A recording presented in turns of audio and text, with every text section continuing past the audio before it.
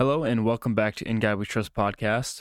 The next 2 weeks we are going to be talking about negative thinking, and this week we are going to dive into 4 different categories of where we get our negative thoughts and how if we control our thoughts, it controls where our body leads to and how we follow our mind with everything that it does, and our strongest thought guides everything.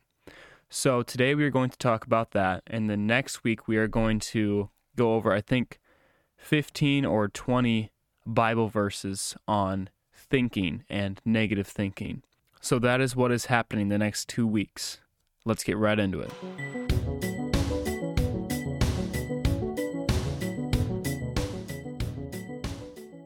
So today we are talking about how negative thinking is so harmful. I watched a church today on YouTube. It's called Life Church. The pastor is great. I really enjoy him. And it was very good, so I decided to just take some notes. The first thing is that our minds lead our entire body and that we are guided by our strongest thought.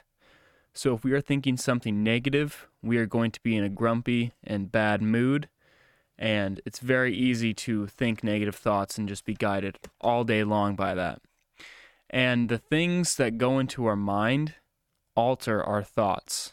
So the movies and videos that you watch and what you're scrolling on your phone, it's just sucking away at your time and your life and making us feel left out and feel like we should be driving a nice car or like living on a hill or something. And that's not how reality is. And the music that we listen to is very important as well.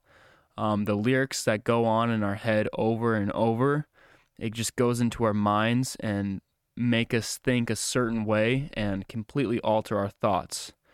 And our thoughts are so powerful with what we do, and the great news is that we can control our thoughts. Now, the pastor at Life Church on YouTube found 4 areas where you might get your negative thoughts. So try to focus on these categories and see where you get your big one, where you get your negative thoughts. So the first one is relational cynicism. And you might ask what cynicism is. And it's general distrust for people and their motives. Like, nobody is honest and you can't trust anyone and they're always out to get you. And studies show that this is how you feel about yourself and think about yourself. So when you distrust others, you are distrusting yourself in that category. So that's just something to think about there. And the second one is negative filtering. Always finding what's wrong and bad in a situation. Always shutting down the positive. Example is that when you text your friend and they don't reply for a while, you automatically think that your friend is mad at you. Or like you go on a vacation and you find what's wrong with the vacation. Or you go to a restaurant and you find what's wrong with the restaurant. Or you go to church and you find out what's wrong with that church. It's very easy to do and common.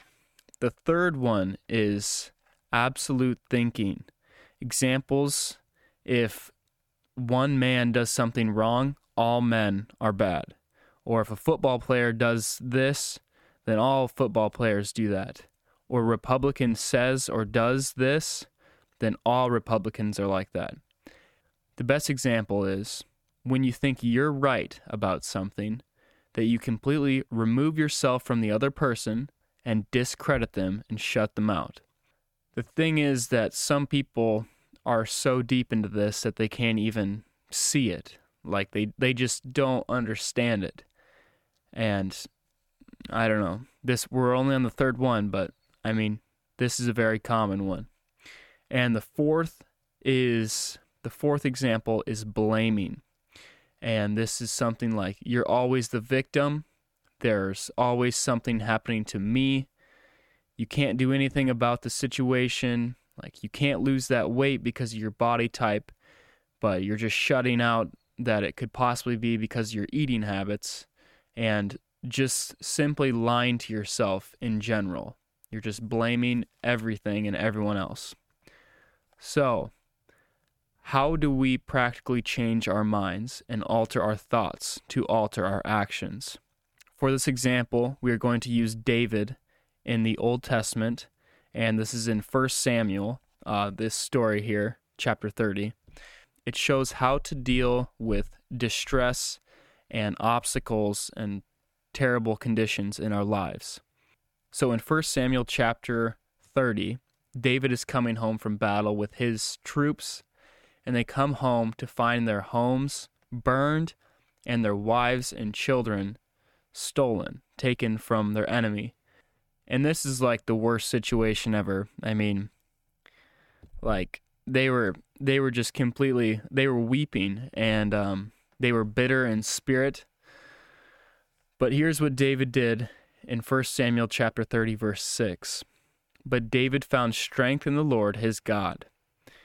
So it's time to start finding strength in God and turn to him with your problems and your bad situations. David encouraged himself with the Lord in this situation.